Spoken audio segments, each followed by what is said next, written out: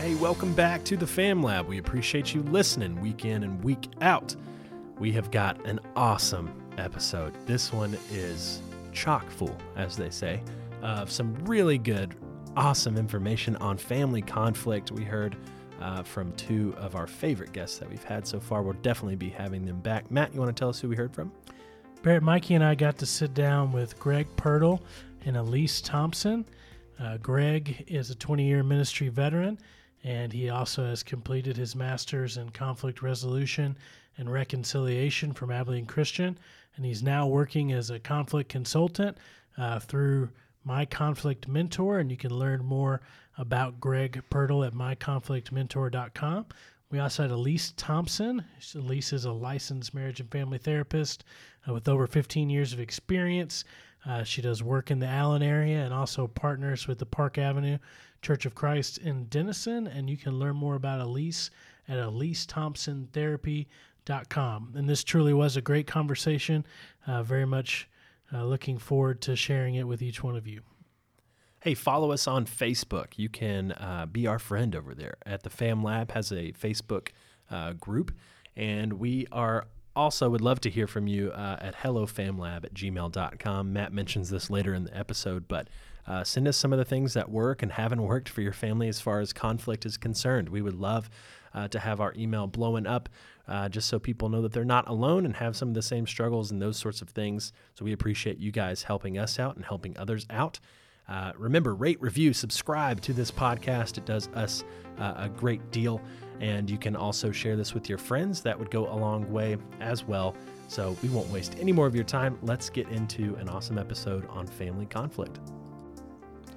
Welcome to this week's Fam Lab conversation. We are so excited about the topic of family conflict. We're not excited about conflict itself per se, but we're excited about talking about it, and we are really blessed to have two great guests in studio today.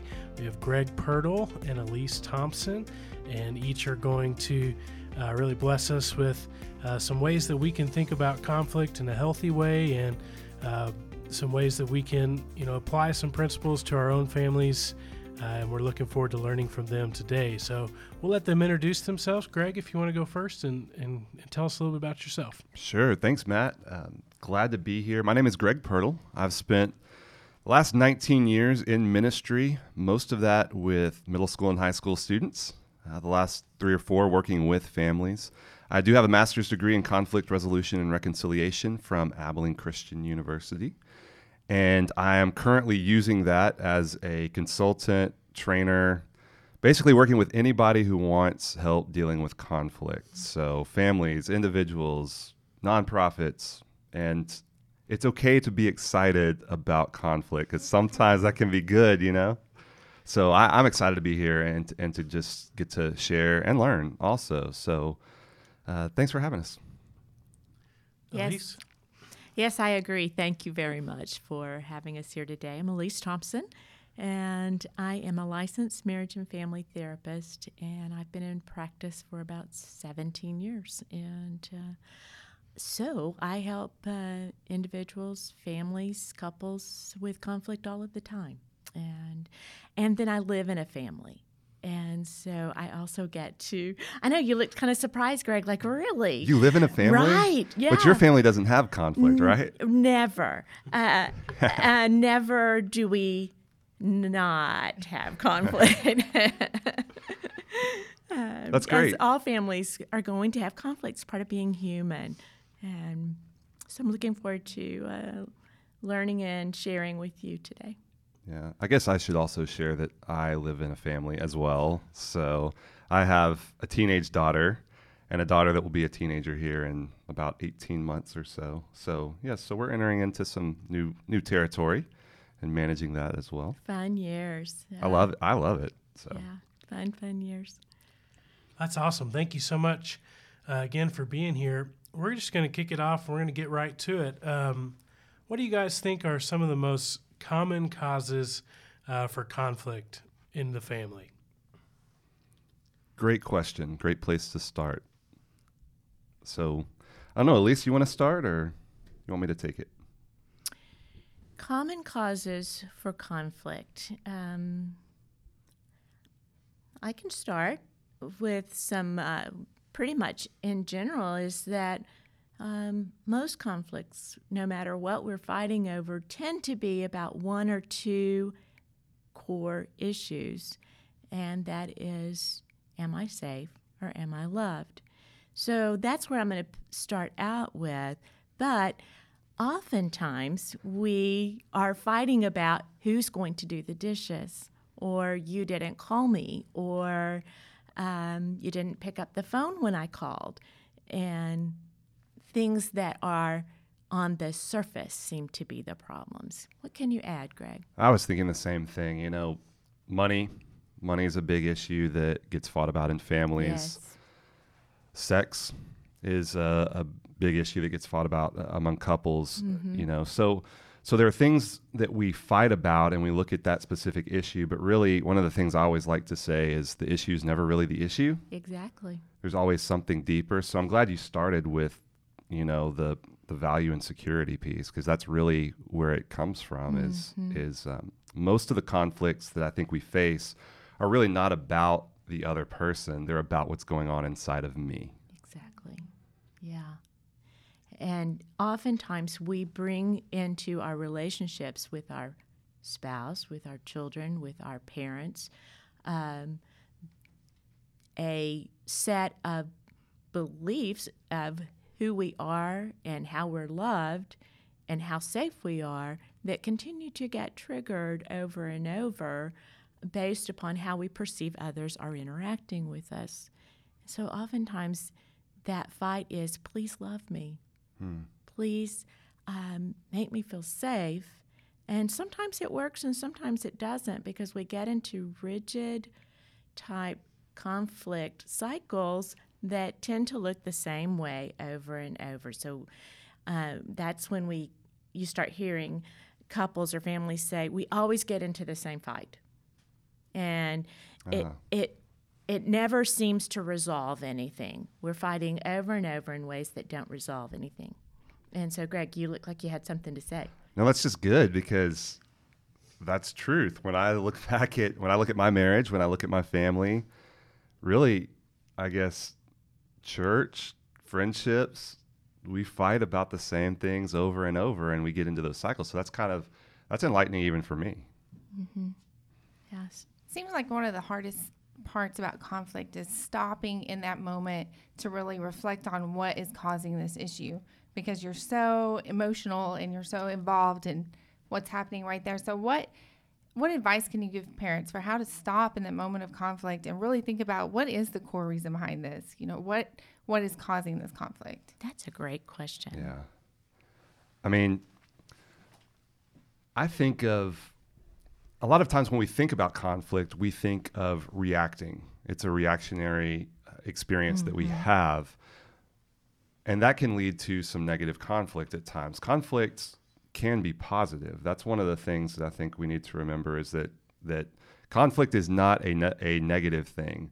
It's our response to conflict that can be positive or negative, and that can make a difference. And so that's kind of what you're asking, is how can I respond as a parent more positively in conflict, as opposed to just reactionary in the moment, letting my emotions get the best of me. I think one thing is conflict's inevitable, so we can prepare for it. So for me, I'll tell you, one of the things I try to work on is being aware of my triggers. What are the words, what are the actions that, whether it's my wife or my daughters or someone else, can do that triggers me and can make me go from 0 to 20, 0 to 50, 0 to 100, whatever that is. So the more aware I become of my triggers, the more I can start to think through, okay, next time this gets said, or next time this action takes place, I can respond in a different way and actually visualize, actually think through how I'm going to respond, rather than letting it catch me off guard. Because if I'm letting it catch me off guard, let's be honest, that's really my fault, right? Because I know it's going to happen. So if I can prepare myself for those moments, knowing my triggers, it just it allows me to respond thoughtfully because I've thought through it ahead of Yes. time, rather than reacting in the moment and being surprised that, oh, my daughter's going to take my favorite shirt and wear it outside in the mud. Okay, that happened a long time ago, so we're past that one. But I don't know, Elise, what would you add? I really appreciate you brought up emotional reactivity, and I appreciate that you said that let's be proactive about it. Be self-aware, know what your triggers are. However, because we're human, even the best laid plans can go awry. And Dr. John Cotman calls this emotional flooding, when we are just in that moment and we are reacting with a lot of emotions such as anger or frustration. And I'm not necessarily calling those negative emotions, they're strong emotions. And they can either be productive or destructive. And so one thing that I try to do and I coach others to do is to, when you're emotionally flooded, take a time out.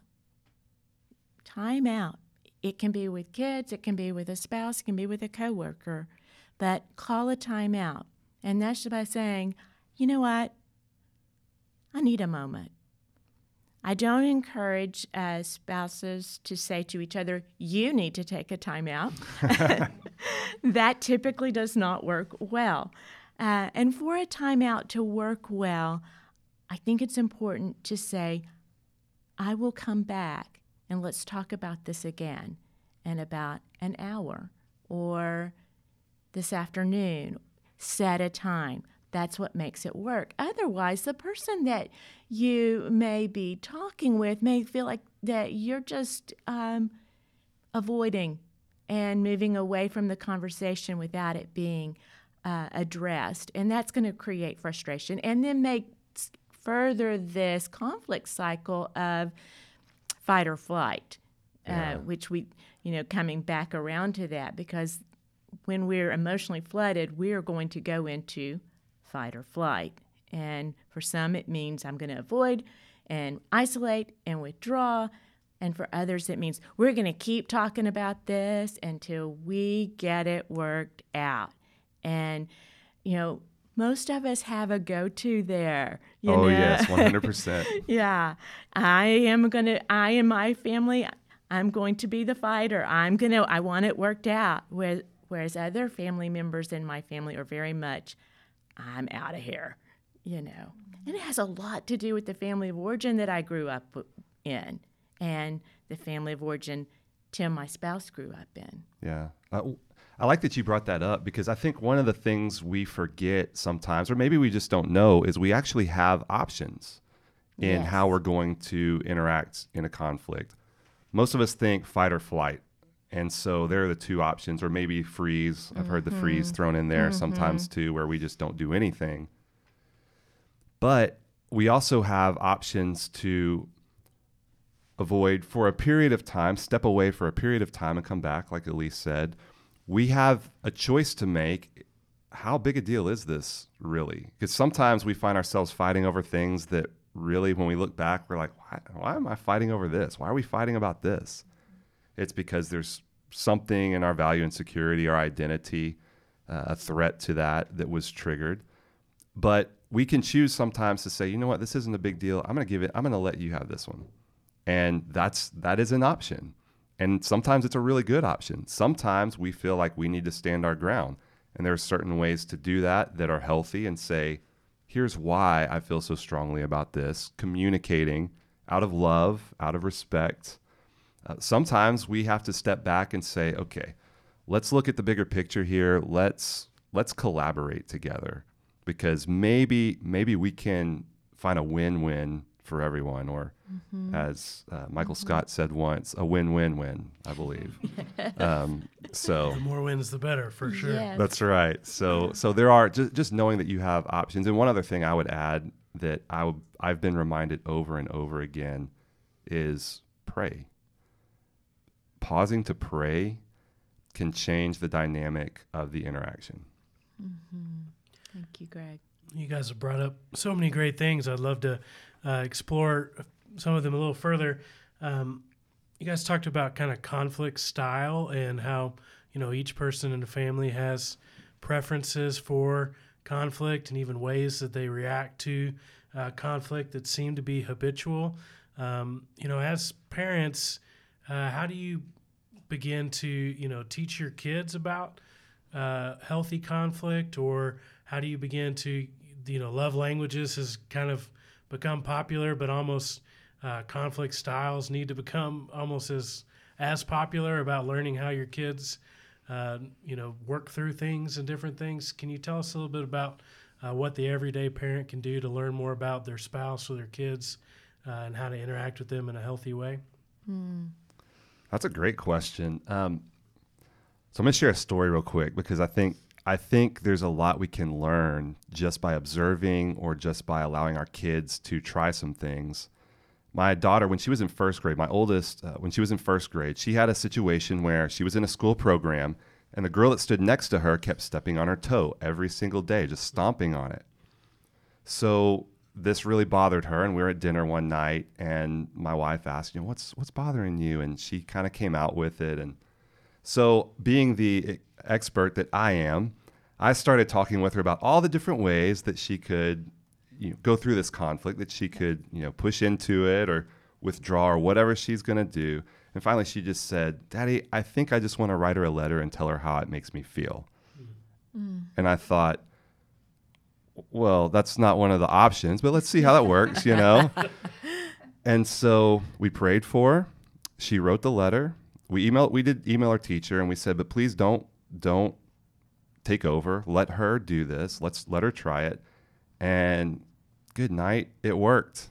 That's great. So sometimes it's allowing our kids to come up with the solutions on their own when they're in conflicts with others, or even when siblings are in conflict, allowing them to come up, how do you think we should handle this situation?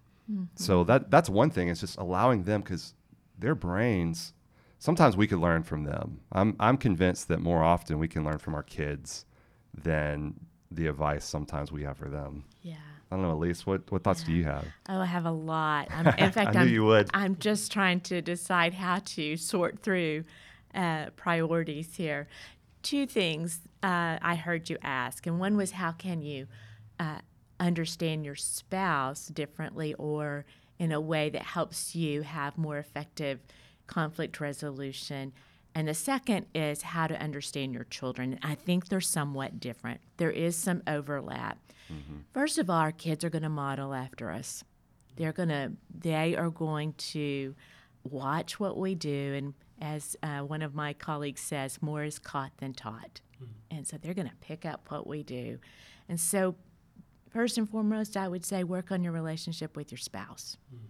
And learn your conflict dance, if you will, how it is that you keep getting into the same cycle. Who's the fighter? Who's the one that fights? Or maybe one of you comes out fighting and then withdraws, and then the other one withdraws first, and then after they've had a time to think about it, they come out fighting. And so learning how to interact with a spouse during times of conflict is what I would suggest first. There are things to avoid. There are things to avoid, like blaming, like becoming defensive, like stonewalling. Taking a time out is not stonewalling. Stonewalling is cutting your partner out, shutting them out, and sometimes for days, and not the silent treatment, if you will. And then one or the other will have a bid for connection, and then you'll reconnect, but you still do the same cycle the next time. Still have the same pattern. So disrupting that pattern is important. Finding a way to disrupt that pattern, to stay in the conversation, to take a time out and calm down, because you're not going to solve it when you're so elevated emotionally. And also to have permission to feel your feelings. Yeah. To own your feelings. And that's where I think we can come to a place with children, is giving them permission to feel their feelings, and then helping them, guiding them what to do with these really strong feelings when you're feeling mad, when you're feeling frustrated, when you're feeling sad. Because there are some ways that hurt others when we're mad. And there are some ways that help us to have more understanding of ourselves and others when we're mad. And with children, it is going to be developmental. And I noticed that you had a question about developmental stages, and I would recommend for every parent to Google or buy a good book. And I don't necessarily have one recommendation on developmental stages for children and for teens. I just think that's a go-to. There's some very good research out there on this. These are the tasks, the behaviors, the thought processes that can be expected at age 3, age 5, age 8. And that's information that's readily available. Yeah, I think that's good. And a word I want to keep coming back to, and you alluded to this, is awareness. Because when I catch myself, whether it's in the moment or when I do the reflection and think back, okay, we've had this pattern going on. What can I do differently next time to help break that cycle, to help break this pattern? Because we need that pattern interruption. So anything we can do to become more aware of self, to become more aware of our spouse, of our children, of our surroundings, our environment, to become more aware of God. Yeah. Anything we can do to become more aware, it just helps move us a step forward in our ability to interact in the relationships with our family, with others, and with God, I think. Yes, thank you for that, Greg. I really appreciate that both of you have talked about spending that time with your children to help them build that awareness. It's not necessarily something that comes naturally to really think through and process all of that. And you both talked about giving kids the space and the time and the direction to think through the conflict and to understand that there are options. I don't think we come into parenting thinking, okay, I'm going to teach about conflict today. I'm going to talk about self-awareness, but those are things we do need to be intentional about. Yes. Thank you. Good point. And man, I like to think of it as you're giving your children a gift when you teach them how to be self-aware, when you teach them how to be aware of the environment and the people around them, how to be respectful, how to be kind. I'll tell you, this is kind of a side note maybe, but I stopped using the word nice because what is being nice? I try to be very specific about actions now in my life and with my children.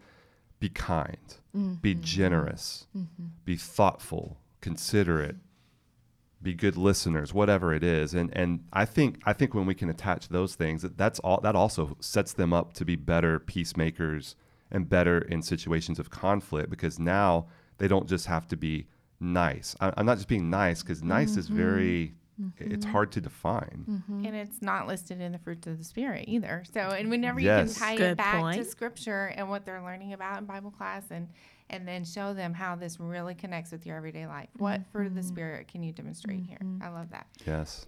And nice also can be interpreted as giving in or just going along to get along. When sometimes you need to stand up and say, you know what, that it hurts my feelings when you step on my toe. Yeah. And so I think that's a very good point.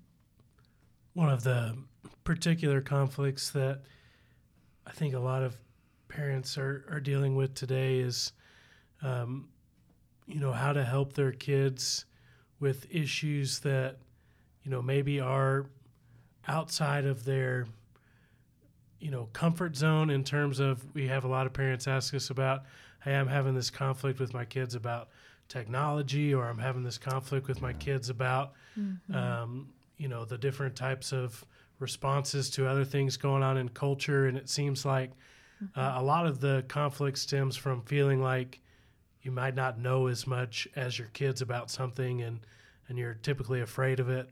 Is there any advice you can give to parents about, how to not, interact with your kids in a negative way just because it might be something that's new or difficult or something like that? Right. That makes me think back, Greg, when we had a talk about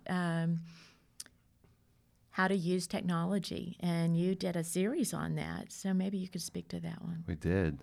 Boy, I got to think back to that a little bit. I think one thing is allowing our kids to teach us, coming back to that, asking them, show me how to use this. Show me what you do with this. Being a learner, being a listener, as opposed to just assuming that it's going to be negative. Because we hear all the negative outside about technology. And I mean, every day you can hear and find something negative about how horrible technology is. If that's the only thing we're listening to, then there are some good things we're missing out on. And the best people to have the conversation with are the people closest to us, are our kids. And so having conversations, I think being vulnerable as parents and saying, I have some concerns because I hear some of these things, especially as they get to be teenagers and as they get older, we can have more authentic conversations with them. Right. And so not fearing the conversation, but being learners with them, being in life with them, not just feeling the pressure of, I'm the parent, you're the child, I've got to teach, you've got to learn. But the more we can start to, it may not be a complete balance as they're teenagers, but the more we can start to see it as a relationship where we are in it with them and not just for them, I think that can change our mindset. I think that can change the relationship that we have. And yes, there are times as parents where we have to say, you know what, I don't think this is good, and here's why. The why is very important, I believe. Because I said so does not count, but we still say that anyway. So the more we can learn with our kids, the more we can, when as parents, being able to voice when we're scared about something. I think attaching the feeling with it, that it's not just that I don't like this as a parent. It's this scares me and here's why. So being open and communicating with them, and then it allows them to share back and for us to listen, because we're sharing from a deeper, more intimate place than just on the surface level. I don't know. That's not very specific, but I think those are some things that I think about when it comes to our relationship with our children. And that could be technology, that could be anything. Right. Yeah. Can I pick up there? Please. And so earlier we talked about giving children permission to feel. And so we also want to give our children, our teenagers especially, permission to tell us what's going on and permission to tell us things that we feel uncomfortable with and that we maybe wish that we had not heard.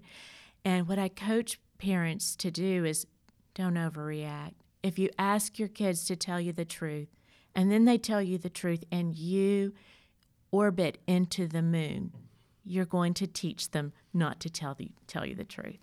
And so, again, that learning of learning from them. It's okay to come to me. Let's talk about this. Let's talk about what the pros and cons here. Technology is not going to go away. So it's about helping all of us, adults and children alike, to be good consumers and good stewards of technology. And so that just for that specific issue, but there are others, like you said, Greg. You know, it could be curfew. It could be who friends are, concerns about friends. And so, again, it's come to me. Let's talk about it. Yeah, and on the technology thing specifically, now that I've had a couple more minutes to think about that one. Yeah, I threw you out there. Sorry about that. I think that's okay. I'll get you back later. No, just kidding. I think helping our kids see that it's a tool. Well, one, it goes back to what are we modeling, but helping our kids see that it is a tool. That's all technology is it's a tool. It's a great tool in some ways, but any tool that's misused or abused can become something that's detrimental in different ways. So helping them understand that, part of our role as parents is to help them set boundaries. We can do that with them, especially as they get older, again, with them. Allow them to be a part of the solution, allow them to have a say in it. That just gets more buy-in. That allows them to mature, to try some things out. There might even be a couple of things where we want something, maybe we're going to have a contract for our technology, for our phones, for our tablets, everything else. We set up a contract, and as parents, there's something we want, but our kids say, no, we really think this is better. Maybe we try that. And as we see that it is better, wow, we've learned something. Or as we see that, no, we really, our first instinct was right, we can come back to our kids and have that conversation with them and say, okay, we went with this, but do you see what's happening here? Again, we get to help them become more self-aware. We get to point out some things to them and coach them and teach them in that way, rather than just saying, we're the parent, you're the child, here's the answer. And so those are a couple of thoughts that I have on technology, and just communicate, talk with each other, share, about the apps that they're using.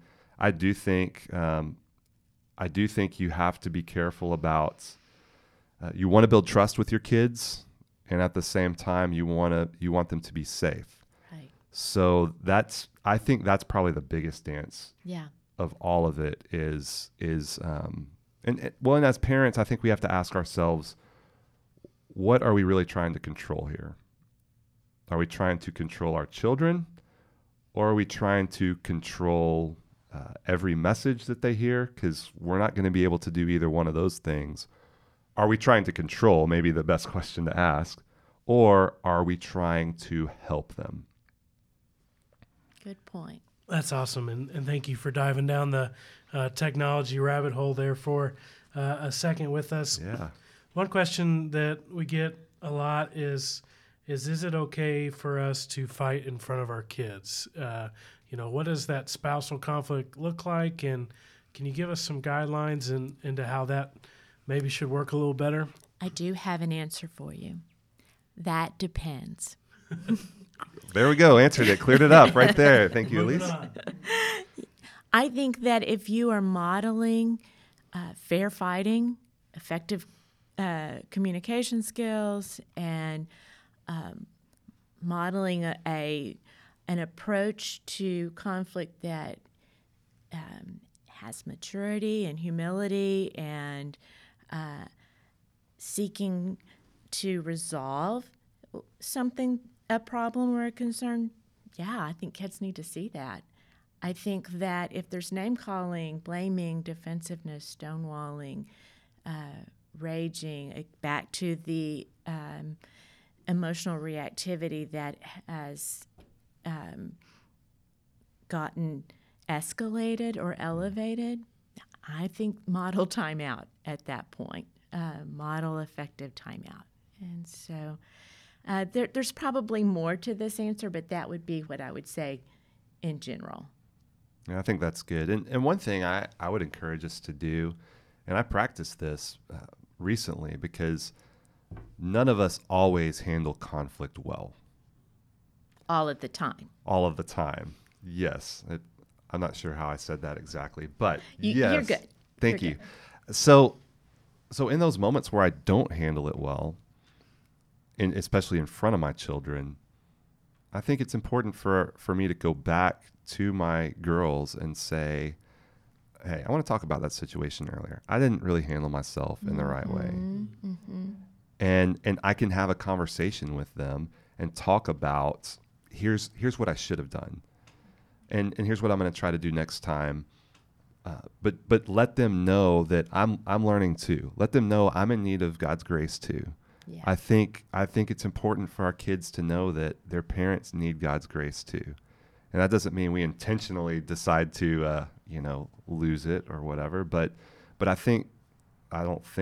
know there are going to be times in family situations where we have to go back and apologize to our spouse, to our children, and that's okay. In fact, I think that's good. Some of the best moments in my relationship with God have come from having to go back to my wife or to my children and say, I'm sorry I did that. Let's talk about this, because it reminds me of God's grace, and I get to experience God's grace and forgiveness through them.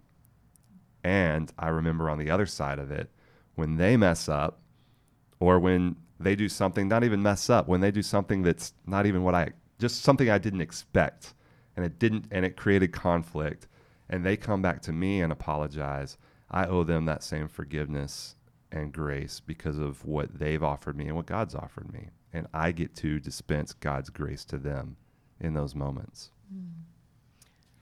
I'd like to end with a little bit of a broad question about just us as Christians, and I'd just love to hear your thoughts about, we're given the title of being ministers of reconciliation, and Jesus, encourages us to be peacemakers, and he tells us that it's blessed to behave in that way. Can you give us some encouragement about just the role that conflict resolution plays in the Christian walk? My first thought is that back to the core issues of conflict, that it's often about, am I loved, am I safe, and secure?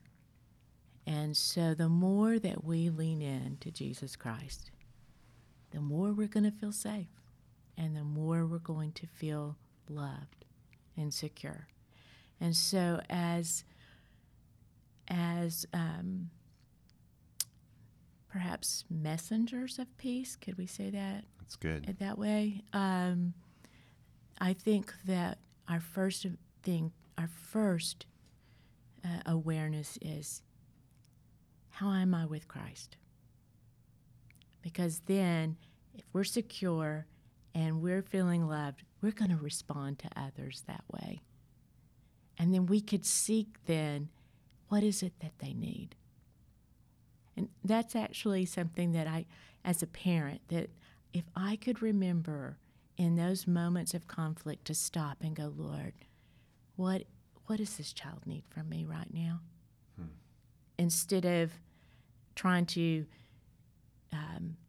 control, as you mentioned, Greg, or to get a quick fix, or just get them to do what I wanted them to do in that moment.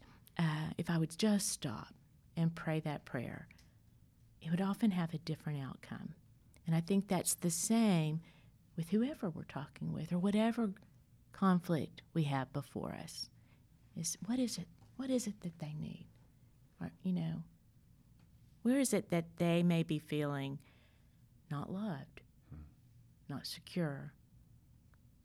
And I don't always know, can't always judge that, so I have to ask that question. Hey, and I'm not just talking as a therapist, I'm talking as a person. Tell me what this is about. Where are you right now?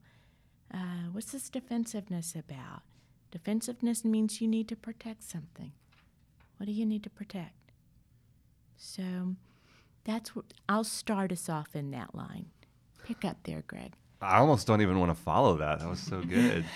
But what it makes me think about is tying to the passage in 2 Corinthians 5 about being ministers of reconciliation.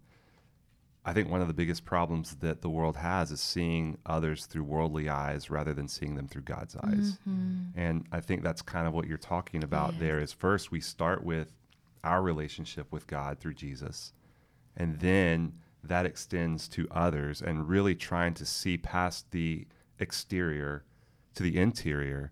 And I'll tell you what, one of the things I try to live by is that I believe Christians should lead the world in peacemaking. Yes. And peacemaking is not a passive experience. It's not keeping the peace. And unfortunately, so many of our churches and so many of our families have just been about trying to lean the right way and say the right thing and appease in the right way so that we just keep enough peace, and we try to avoid conflict. We try to keep conflict out rather than running into the conflict and saying, we're going to bring true peace in this because we're going to work to the root of the issue. We're going to work through this. And there's a commitment, whether it's in family, in our marriages, with our children, with our friendships, in our churches. My hope and prayer is that we see a commitment of people who are willing to get past that surface level calm and that just trying to keep the peace and really dive in to be peacemakers and ministers of reconciliation, so that, because we have the message of God. God made the first move in that. God is the first reconciler in our relationships. And once we take hold of that, then we can tell everyone, one, be reconciled to God, and then two, you can be reconciled in your other relationships. So, and there are lots of different ways that can look. That doesn't mean everything's the same as it was before, but I believe that we, as followers of Jesus, should lead the way in peacemaking. Agree. Thank you so much for being with us here on the Fam Lab. I know I've enjoyed this conversation and wish it could go longer. So thank you so much for being here. We may have you back. I would love that. Thank you for having thanks us. for being here. Thank you very much. And we will lead into our Fam Lab review. Welcome back to the Fam Lab. That was a pretty good trend. Don't worry, I'll play music over it. Hey, welcome back into the Fam Lab. It's me, Barrett, and I'm with Matt and Mikey, who were just part of that conversation, and Rosalind as well. She's waving, but you can't see that because we're not on video. We just wanted to have a quick kind of wrap-up conversation and cover some of the things that we discussed earlier, or what you've already heard a discussion on, but conflict is inevitable. And there were so many good nuggets in that. We hope that it was a blessing to you guys as much as it was for us. So we'll just kind of roll the ball out, have some quick thoughts on the matter. And again, you can email us at hellofamlab@gmail.com. We would love to hear your thoughts, especially on this episode. Guys, what do you think?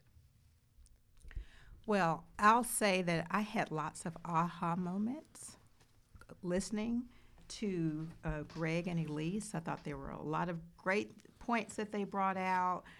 Maybe the one that stuck out to me the most is that we really need to be equipping our children to respond to conflict biblically. I can't say that word today, but yeah, Bible we fully. need to, yes, Bible fully. We Yeah. need to really make sure that our kids know God's word so that they can respond the way that he wants us to, because he does give us a prescription on how to handle these types of conflicts when they come up. And I just thought that was great. Yeah. That we could prepare. I had never thought of it that way. And I think that's great. That's good. Hey, real quick, I'm sorry, Matt, I cut you off, but real quick, do you guys know your conflict dance? And who, I am for sure not the fighter. Jenna is 100% the fighter. She will tell you that she's the fighter. I would rather, one, probably deep down ignore the problem completely, but then two, I just want everybody to be, I'm real quick to let stuff go. I'm real quick to move on, especially if it's me that's messed up.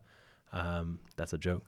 But do you guys know kind of the roles that you fill? Well, I'm definitely the fighter, and I want to figure out every problem to the very core of it and talk about every little part of every problem. And Jaron does not want to talk about it at all. So, yeah, we have very different styles on that. Some of my aha moments, Rosalind, during that conversation were that I do a lot of things wrong during conflict, and there is definitely a lot of room for improvement for me on that. So I appreciated taking the time to think through that and to start working on some things to make it better. I think for me, I would probably fall in the fighter category as well. I know that, oftentimes I struggle from, the minute a conflict begins to I'll start focusing on, maybe how to win an argument, or how to, effectively state my case, or, be worried about, representing myself in that particular situation, and can easily lose sight of what the core conflict was. And I think that is something that, comes from, maybe a lack of preparation as well, and a lot of opportunities for growth, and in my ability to respond effectively in conflict situations. I think it's interesting that you say that, Matt, because I think, Greg talked about knowing what our triggers are. And for me, it's when I feel like people are not listening to me. And so a lot of times I think we do that to each other, where we're trying to not listen. And we're not that we're not trying to listen, but we're formulating our argument, and we're doing all this stuff and not really hearing what the other person has to say. And I think that continues the conflict a lot of times, because we won't just say, I need to just hear where they're coming from and stop. Right. thinking about my perspective and listen to their perspective. We're busy loading our weapons. Yeah. I think when it comes to having conflict, when my kids are involved, something that occurred to me during their conversation was asking myself, what am I really trying to control? You know, if I'm upset at something my kids did, why is that? What is it that I'm trying to control about them? And is that really important? I think, one of the other things that they mentioned a lot about was just the way our emotions manifest themselves in conflict.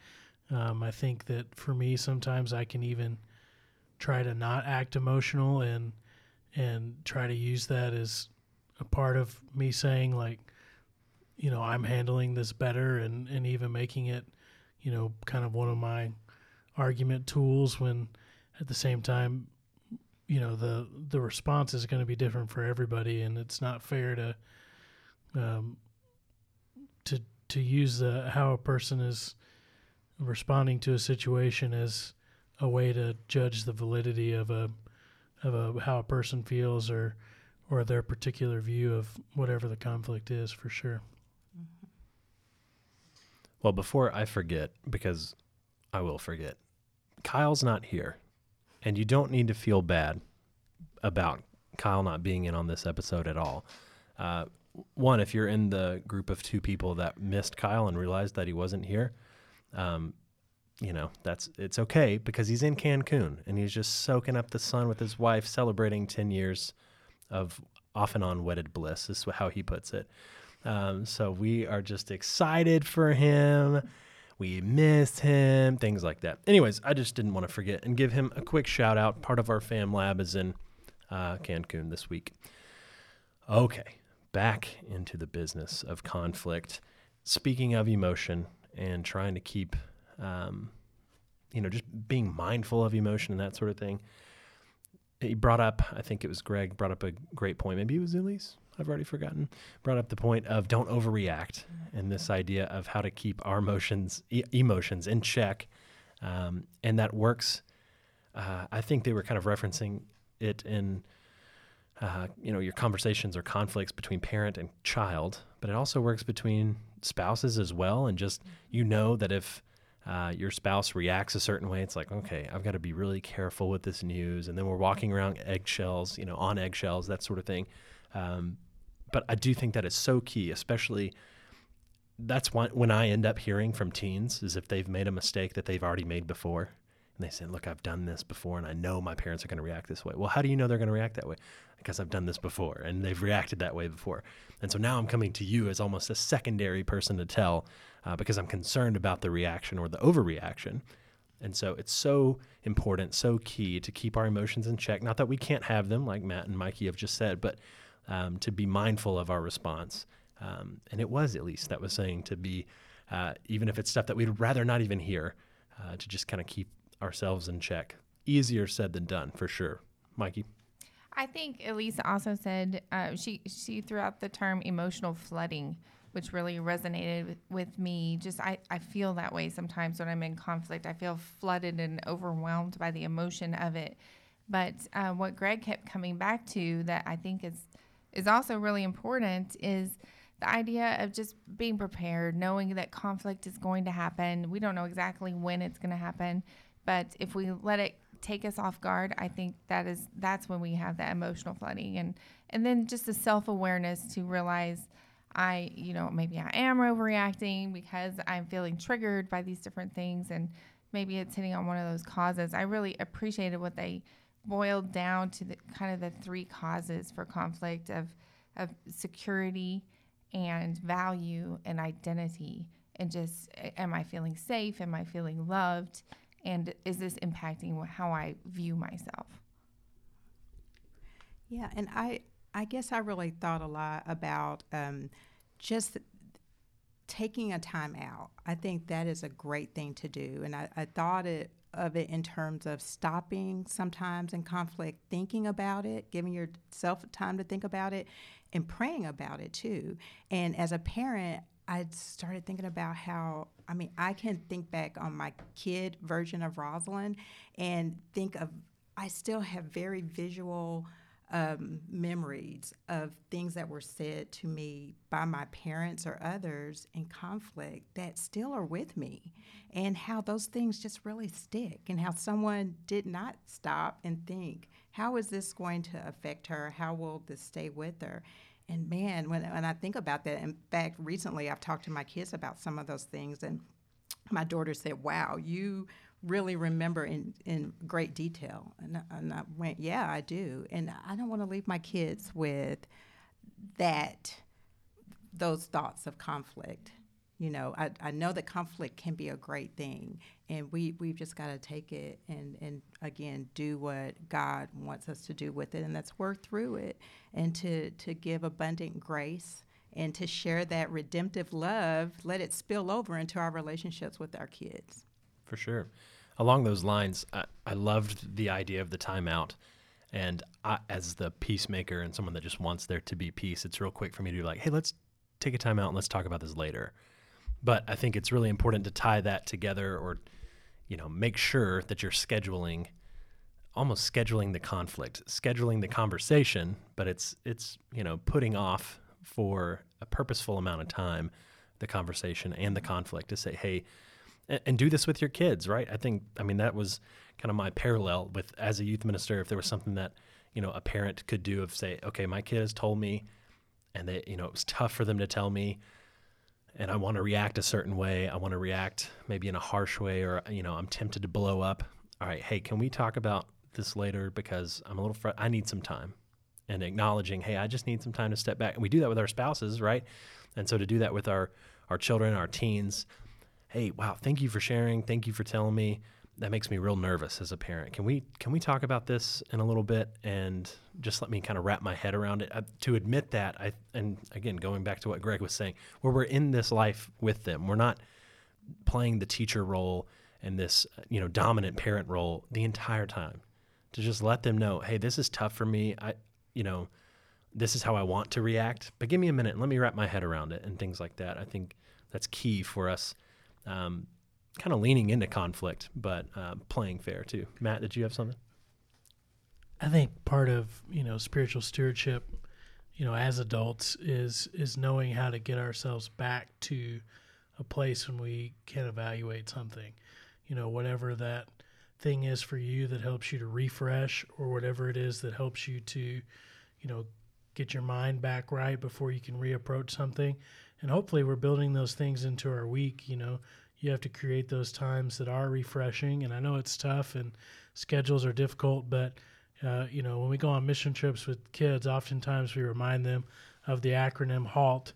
Are you hungry, angry, lonely, or tired? And a lot of times the, particular challenges that come up in situations tend to respond to one of those things. And ultimately, as an adult, you're responsible for, managing each one of those maybe triggers or symptoms for yourself. I love that, Matt. And I love the idea of helping kids process through their emotions. Elise talked about giving kids permission to feel their emotions, but they also both talked about times when you help kids talk through their emotions, help them identify them. I mean, with little kids, you need to give words to their feelings so that they can understand how they're feeling and process that and try to figure out where it comes from. Barrett, I really liked what you said about talking I probably worked really hard on it. Talking your kids through your process as a parent. I think it's really fine for kids to see behind the curtain on that. I don't think that we need to keep parenting as a secret from kids, and letting them know that you're trying hard and you're trying to figure it out in the best way you can is okay in a lot of situations with kids. And Rosalind, I really appreciated what you said too about how conflict can be positive, because it's in those times that we have growth in our relationships. It takes that effort to have growth as between parent and child and between spouses, and growing and learning and improving together. I can't take total credit because my parents were a good example of that. And yes, they totally did what every parent does and yelled at me from time to time, or lashed out, or, just, popped off, overreacted, whatever. But they were also really good about, hey, let's talk about this later. or just, telling me very gently, that makes me nervous. I don't like that. I wish you hadn't told me that. They're just really upfront with that. So I appreciate them doing that. We are coming up on the hour mark of this episode. So maybe one more thing apiece, if we got it, and just kind of closing thoughts. One thing I just wanted to say is that this is for all relationships when it comes to conflict. Using empathy it cannot be overrated. We have to learn how to put ourselves in other people's shoes and understand where they are coming from. And also we have to go back again to God's word and really pray about forgiveness, because a lot of times conflict comes when we just are hurt. We're hurt by others, and we need to learn how to forgive others. I think they mentioned in the conversation, you don't wake up every day thinking, I'm going to teach my kids how to handle conflict today. And that's so true. But when we think about, how we want to equip our kids to go out and be, mature Christian adults, we should value those things. And so, taking opportunities to, to compliment them on how they handle a particular situation, or to highlight, areas of growth or maturity. Maybe it's a sibling conflict or something, and, they display, a piece of character or integrity in a certain way. You want to highlight that, and you want to, leave them, adding to their own toolbox of how they can handle conflict effectively. One thing I learned in school, and this was a weird takeaway from like a family ministry class that I took, but it has stuck with me, and we used it especially in our first year or two of marriage. But I think it would probably work even better with teenagers or kids. But it was this, I think he called it a toilet contract. Can't remember if it was toilet or a flushing contract or something like that, but it was Dr. Brumfield, and he had this whole elaborate lesson built around this idea of, hey, if you keep coming back to the same ammunition in your arguments, and it's like, well, remember in 1993 when you said this, that, if you keep coming back to that stuff, if you keep getting hung up and you keep falling into the same conflict things, write it down and say, look, when you say this really hurts my feelings. I wish we could move past that. I thought you'd forgiven me for this. Have you forgiven me for this? Is there something I can do to help you forgive me for this? Because I've forgiven you for X, Y, and Z. And just writing those things down, having that conversation, not shying away from it, but then kind of dumping that, getting rid of it. And he says physically, ball it up and flush it down an actual toilet. I don't know if we ever did that. That seems above and beyond. But we really liked the idea. And there were times where, okay, hey, we can't keep circling back to, and especially early on, immature marriage, just when you're figuring things out and you're adjusting to kind of a new way of life, that was for sure helpful for us. So, okay, we can't keep bringing these things up. Those are hurtful. It was the same with kids too. Just because they've done it before doesn't mean you can go back to, hey, you've done this 1,000 times, and remember this time, and remember this time. We got to be willing to kind of flush some of those things away so that we can grow from our conflict. We have to be able to move forward. We can't let conflict stunt our growth as a family or any relationship. So any other thoughts, closing thoughts? Weird that we're going to end on a toilet contract thing. Matt? This would be a great time if you're willing to share with us some of your stories about conflict. We'd love to learn from you. There are all areas that we can grow in this, and so please send us an email at hellofamlab@gmail.com for sure, or you can use the Facebook group of the Fam Lab and share some ideas, and we'd love to have you on the podcast. Let's keep the conversation going for sure. This was a very rich, in-depth episode, lots of good information from Greg and Elise, and we hope that it was beneficial for you for sure. So we're definitely going to have them back, maybe get our buddy Kyle back in here. If he can ever make it off the beach, that would be great. But we appreciate you listening so very much. Hope to hear from you soon. Remember, share this with your friends and family that it would benefit. Deuces.